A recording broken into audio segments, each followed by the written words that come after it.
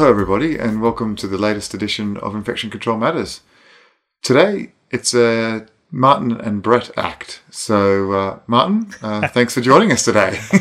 Yeah, thank you very much. Yeah, well, it's always nice to have a chat amongst ourselves and we can chew the fat about a topic. And today we picked Corti. Yes. Which doesn't seem to change much, I've got to be honest, and we recognise it's a problem and we don't really seem to be able to get to grips with it. And I was a bit struck by a paper by ex-colleagues of yours, actually, for Zugbo and colleagues, who talked about barriers and enablers to implementing urinary tract infection prevention strategies. It talked about various different barriers, what gets in the way, what sort of stops us getting to the nub of Corti and why we aren't reducing it. So I'll pick a few ideas off you first, Brett. What do you think? Well, I think, we've had this conversation about HAP in the past too, but it's a similar thing with COUTI. If we go right back to the start, it's one of the most frequent healthcare-associated infections along with HAP, pneumonia. And yet it's probably one of those things that we don't spend a lot of time on.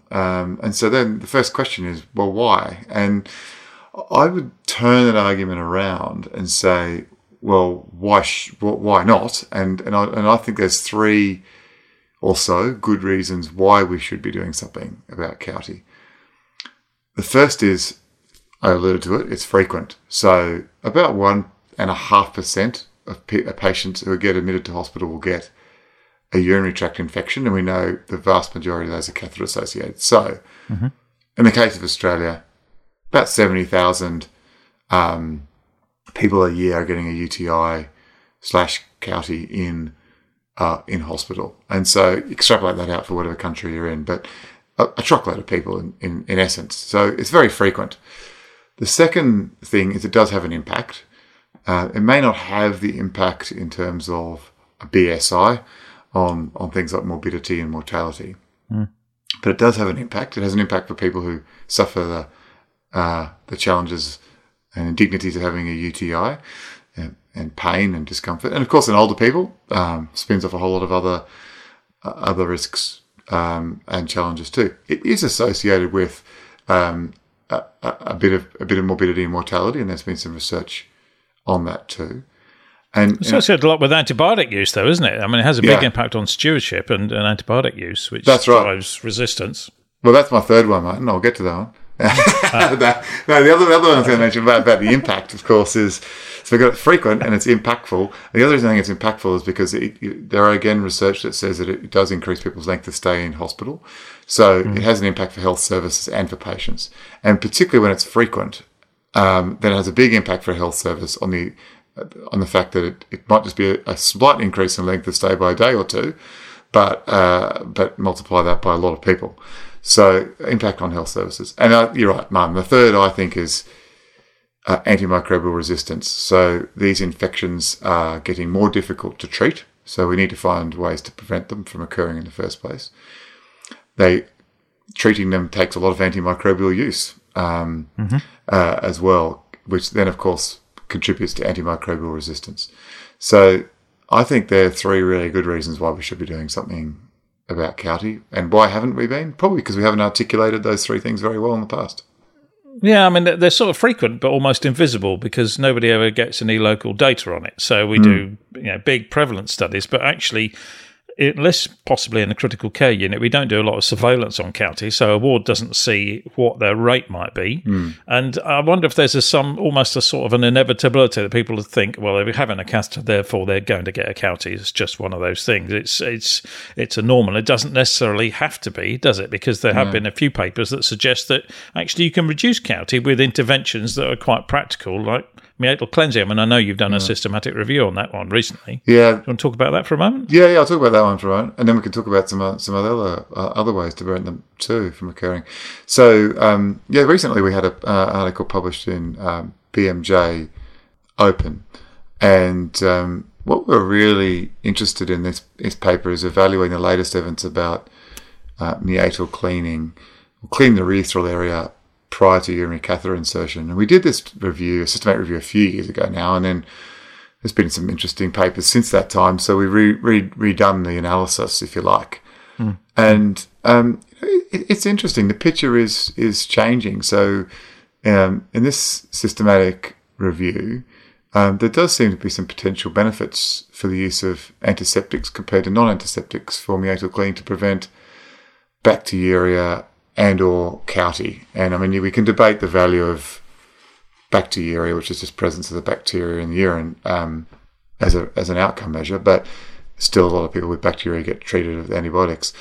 So we found there is some emerging benefit there, and specifically there is also some emerging evidence around the use of chlorhexidine versus saline for meatal cleaning prior to catheter insertion, and that seems to have a reasonably good effect as well, prior to catheter insertion. So that's what that, in a nutshell, that's what that systematic review found. There's a lot of challenges with doing these types of reviews because there's different definitions used and there's different products used, and there's different quality studies. So if you're interested in this topic, then I would encourage you to have a read of that particular publication. A couple of the barriers also were that people were not actually following their own institution's guidelines, or potentially their own institution's guidelines were not actually updated to reflect the most recent evidence base, and even the national guidelines are not always updated frequently enough to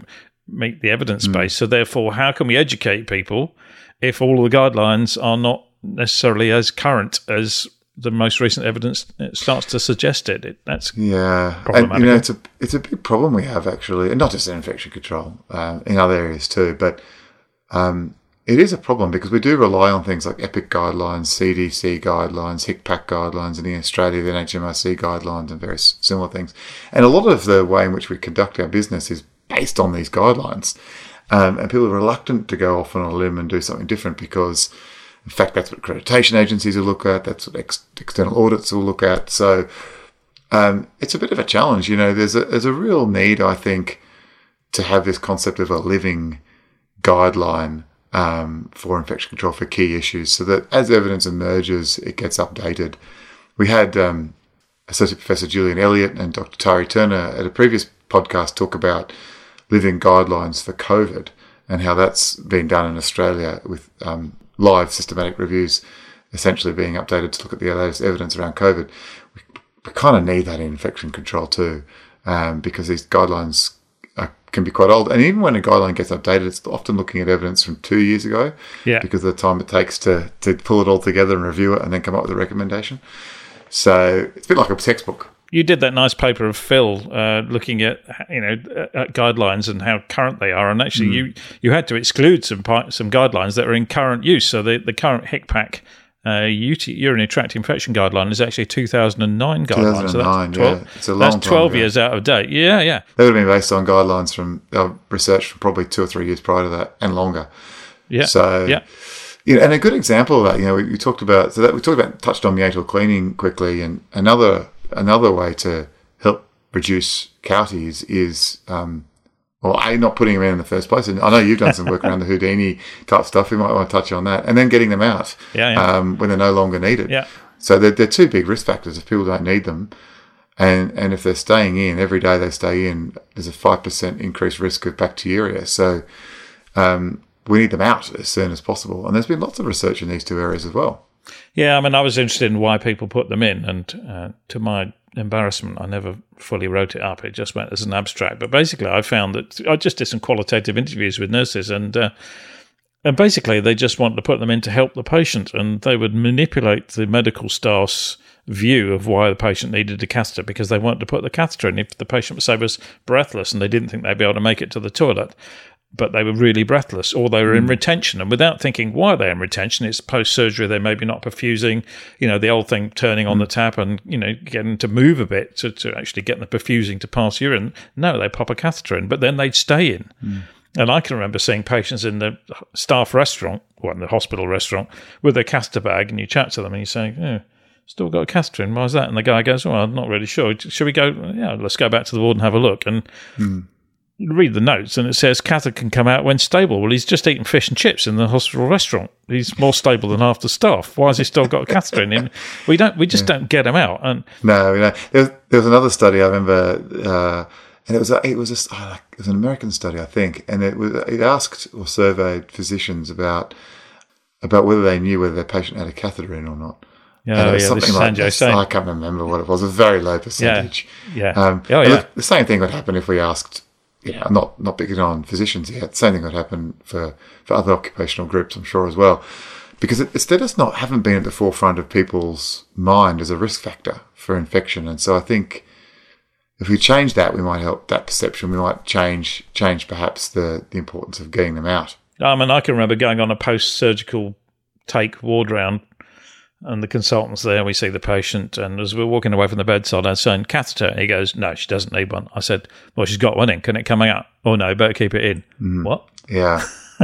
Just not thinking about it. Somebody's already put it in, so therefore I don't need to make that decision to take it out. And, I remember chatting to Jennifer Meddings a couple of years ago at a Shea Spring meeting, and basically they found across their ITUs they were not getting reductions in QLT, and they weren't getting much change in practice. And what it turned out was that this is done in critical care areas, in that they give them a set of guidelines and they just weren't following them.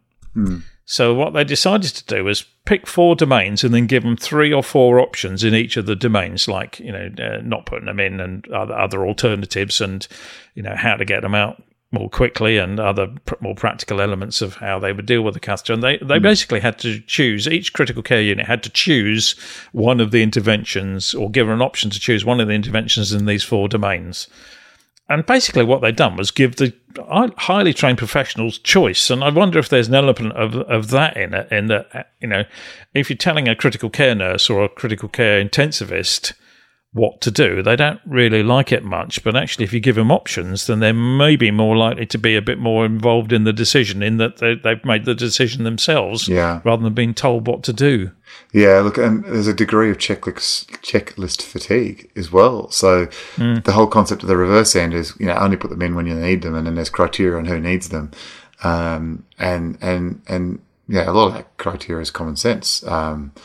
But, do you want another checklist? And just on that point, that you raised, Martin, and the same sort of issue on the checklist is, there was again, Jennifer Meddings did a review looking at strategies to prevent CAUTIs by looking at things like automatic stop orders and reminder systems. So this was more of that sort of systems approach to try and trigger, does this person still need a catheter in?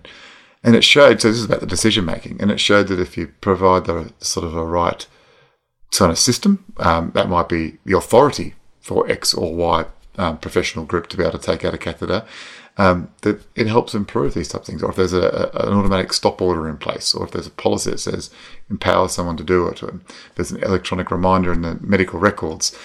All these things are ways in which, I guess, clinicians can be assisted to making that decision about, does this person need a catheter? If not, let's get it out.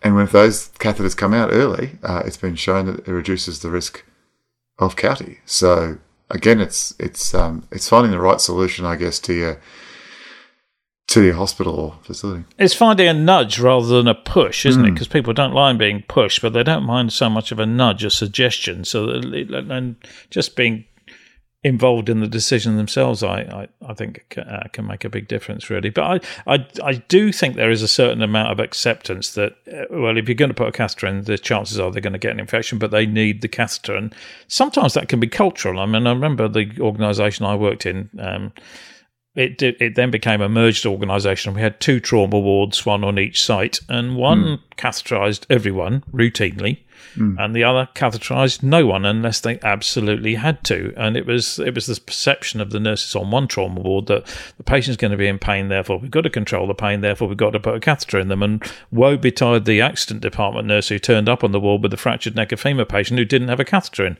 Yeah. And yet on the other ward, I've just got cramp. Oh, can we keep this in the recording? Yeah. I've been doing a bit of exercise recently. It's too many of these podcasts, Martin. We've been sitting down too long. No. And the other ward actually had you just didn't put a catheter in someone. It was deemed to be poor nursing care. So you do wonder if there's elements of culture in this sort of setting as well. Because one thing I didn't find was people putting in for incontinence as such, and people putting in for labour saving, because that was not perceived to be a good thing to do. So that's some progress, perhaps.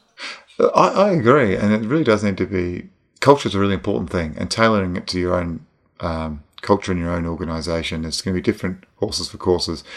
I did a trial in one hospital here in Australia, and it was actually looking at electronic reminders as a point of care electronic reminder attached to the catheter bag, and it flashed at a set interval to try and prompt both the patient and the nurses to think, do I still need this catheter in? And we did it on, I think it was 10 different wards, one of which was ICU. And when we got the results of the analysis, it was sort of like, okay, this doesn't seem to make a huge difference. We did some qualitative work, and the outcome we're looking at is catheter duration in this instance. Did it actually reduce catheter duration? And we did some qualitative work, and when we explored that, when we actually went and spoke to the nurses and did some surveys and various other things, we found a very different culture on one particular unit. In fact, it was the ICU. They have things binging at them all day, and so they don't need another thing binging at them, telling them and flashing at them. And so, they provide that feedback quite frank and fearlessly, which was really welcomed. We went back to the analysis and went, okay, what happens if we take this ward out just in terms of sensitivity analysis? We take this area out. So it was 9 of the 10. It was a step wedge design. And what happens if you do like a step wedge? Oh, yeah, I know. And we found that there was a difference. Now, that's not how the study was set up, so we can't claim too much from that. But if you're just looking at the 9 of the 10 wards, there was a statistically significant reduction in catheter duration. So really that made us think a lot more about just how important thinking about the culture is and what's actually needed and wanted on a particular unit. Because might have a good idea, but not going to work. In other areas, work gangbusters. This is where I think qualitative research really helps, doesn't it? Talking to people about why something might work and why something might not work. And, if you've done some interviews with staff saying, what do you think might help on here? On the critical care area, something else that goes bing is probably going to be flagged up as well. That's really not going to help us, and it's going to get on our nerves. Yeah, look, it makes sense. In hindsight, it's a wonderful thing, isn't it? Because why did we even think about doing that? Why did we think about it? Yeah, but actually, you have to get some feeling of people's beliefs, really, because otherwise you're not going to convert them. And unless we convince people something is useful and practical and might make a difference, they're probably not going to do it, and so therefore the implementation is likely to fail. So I think that was a really nice example, really. One of the other things that springs to mind about CAUTIs and again, that question, why are they not getting much attention? Why are we not thinking about them too much? Measuring them is really difficult and really complex. Oh, yeah. And telling the difference and trying to differentiate the difference between a bacterial and a true infection is time-consuming. And if you look at the priorities of any individual team, surveillance or infection control or epidemiologist, you're going to ask the question, is this a good use of my time or our team's time and resources? So that's a difficult one to answer. I think we can really, we need to really get better at how we measure these things. And let's not really get caught up that we've got to get it 100% right all the time. One of the there's lots of different reasons why we do surveillance and lots of different characteristics that makes a good surveillance system. Yeah. And of course you want something that's accurate, but also you need something that's timely and feasible and practical. And so we perhaps need to think about a way to do this type of surveillance in a more efficient way so that we can actually undertake it. I mean, I have to say, I thought device utilization ratios were actually quite useful because they're quite cheap to do, quite quick to do, and you can give feedback on, well, this ward is using far more catheters than another comparable ward. And give that data to the people on the 2 wards, and one might think, why are we using a lot more catheters than that other ward? And I mean, on my unit, we had a healthcare assistant, so that's not a registered nurse, who would go around all the wards and on a random day each week and count the number of catheters. And there was some work from the States that just suggested these one-off just doing the count gives you a reasonable number of device days. And over a period of time, actually, you can drive down catheter utilization ratios. Therefore, you are more likely to be driving down CoRT, because I agree with you. Trying to do true CoRT surveillance will be incredibly time consuming, unless the labs come up with a new method of being able to analyze urine to give you a probability that this urinary tract or this urine specimen is a CoRT. But then, of course, you've got to rely on people actually sending you a specimen in the first place, whether the quality of the specimen, etc., etc., etc. Yeah, all the other information that doesn't get put on the forms, unfortunately. Don't get me started on forms. I mean, they just write urine on it. Well, I can tell that it's yellow stuff in the tube. Why have you actually sent me the specimen? I mean, the number of specimens I've seen going to the lab with paraplegic written on it from a spinal unit, well, that's a sort of admission criteria. Yeah. Why have you actually sent this wound swab or this stool specimen or whatever? I mean, there's a whole talk to be talked about on getting a decent specimen. I think it'd be, this topic of CoRT today, I guess, was a net chance to touch on it. And all those things that we talked about, from surveillance to stop orders to we haven't really talked about some of the other insertion practices and maintenance practices out there either. It probably does warrant some really delving into some of these ideas a little bit more, and be good to get perhaps some speakers on this topic. It would, yeah. I mean, I'd love to get Jennifer Meddings on. I remember there's a nice paper by Manojlovic from, I think, Sanjay Saint's group, where they actually observe some practice. Now, we maybe observe people putting cannulas in, and you might say you're not doing that quite right. But when we're actually inserting catheters, once you've been trained to do it, you generally do it on your own without anybody watching it or giving you any feedback, because you're dealing with an indelicate area on a patient, and therefore it's not deemed to be a spectator sport. So you're wondering actually how much poor practice actually sneaks back in, because no one's actually giving you the little nudge. Did you realise you did that wrong? Or did you recognise that? And other things are more obvious, but that really isn't obvious, because in the Manojlovic paper, I think 2/3 of the patients had some form of suboptimal process going on, where the aseptic field were breached and the catheter's gone, touched something else before going into the urethra, etc., etc. And I wonder if there's an element there of assessment of competence we're not really thinking of. Yeah, look, absolutely. I mean, I'm sort of thinking to when I was working in infectious diseases ward, and it was a gastroenterology ward, half and half.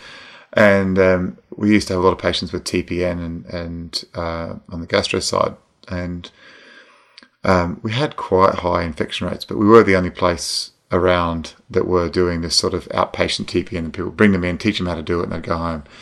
And these people were going to be on, patients were going to be on TPN for the rest of their life, for the most part.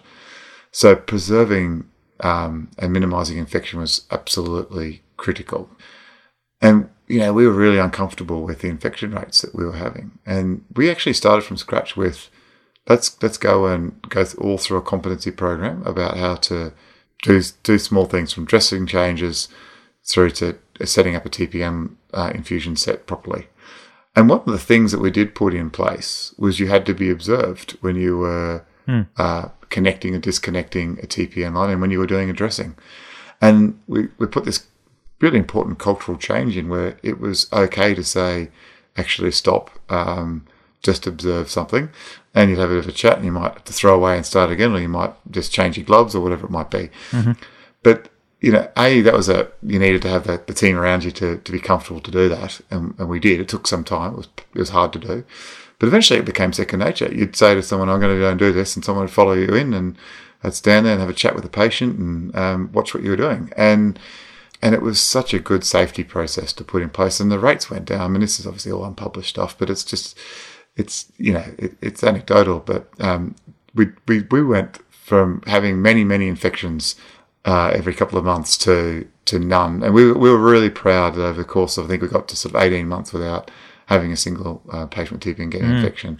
That works for both parties, doesn't it? Because the person doing the insertion gets some feedback, but actually the observer's watching with a critical eye instead of just under somebody who's standing there, and they are probably spotting things that they may do themselves. So they actually cleans up their own act, if you like, in a way as well. Because nobody goes deliberately to adopt poor practice or breach an aseptic field, but maybe they don't actively recognise it, which is the difference, really. And I think that's great. And actually in this instance too, it was because patients are going home having to do it themselves, you're teaching them how to do it.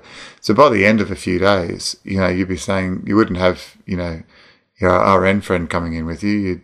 You'd say to the patient, now we've been teaching you for 3 days. Now I want you to tell me what I'm doing wrong. Mm-hmm. And they might be still reading it or looking at it, but that's okay. It was empowering them as well to pick up that practice. And when they came in 6 months later and they've been doing it for 6 months, you'd say to them, look, if you see something you're not happy with, call out as I'm doing it. We'll stop and we'll do it again. So that was a great example. A bit hard for the catheter. We've sort of diverted a little bit onto off urinary catheters here, but but a bit hard with urinary catheters. Yeah. Oh, we have a habit of doing that, man. But the principle's there, though. The observed practice principle is there, though. And how else can you assess somebody's competence? And generally, you get trained to put a catheter in, and that's it. Nobody ever checks your competence ever again. And I think refreshers, if put in the right way, wouldn't necessarily be a bad thing. So, plenty to think about with catheters. Yeah, and thinking about, you talked about a process measure there with, I guess, the catheter utilization rate.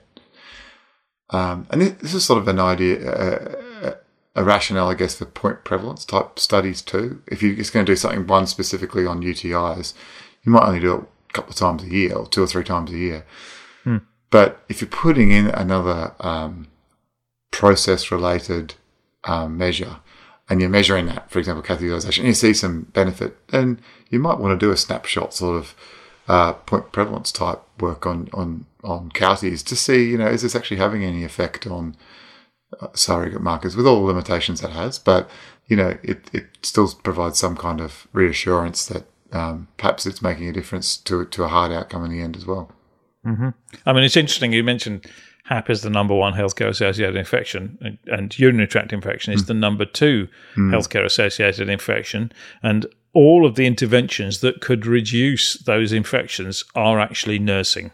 Yeah, aren't they? With HAP, it's getting people up moving, getting their teeth cleaned. With urinary tract infection, it's probably getting the hydration levels up nicely and not putting catheters in and getting them out. And a lot of these are nursing interventions. And yet, in infection prevention, we spend a lot of time looking at the tip of the iceberg, which is the surgical site infections and the central line associated blood-through infections. We don't even seem to be quite so worried about peripheral line infections, although we are now. I think certainly the MRSA problem in the UK helped us really get to grips with that one. But that's the more technological things we're more concerned about, and the more low tech nursing interventions we're not quite so concerned about, and possibly because we don't have the data. Yeah, and there's a lot of things we don't even do. It's right, we don't do a lot of surveillance on. We don't have the data on. I mean, respiratory pathogens, viral pathogens would be a great example of that too. I'm sure there's probably lots of respiratory viral pathogens that are caught in healthcare, but we don't do any surveillance on them. Well, there's certainly one respiratory viral pathogen that we're doing a fair amount of surveillance on at the moment. Apart from COVID, yes.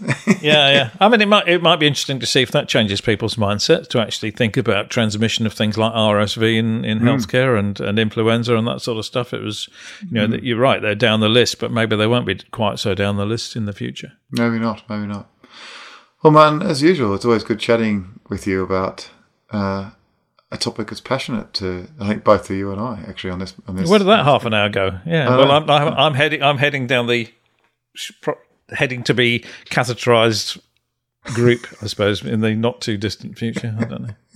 Time. I haven't needed the loo in 10 minutes, so that's good news. Well, there we go. Well, let's wrap it up there, Martin, I think. And I think what we should do is get some speakers in on CAR-T on some of these specific topics. Yeah. We can really get into the nuts and bolts on some of those in a bit more detail. Yeah. I'll put some feelers out and see if we can get somebody. Well, thanks everyone for listening to us this evening or this morning or whatever time of day it is that you're listening. We hope you enjoyed our latest episode of Infection Control Matters. It's bye from me. And bye from me. I'm off to the loo.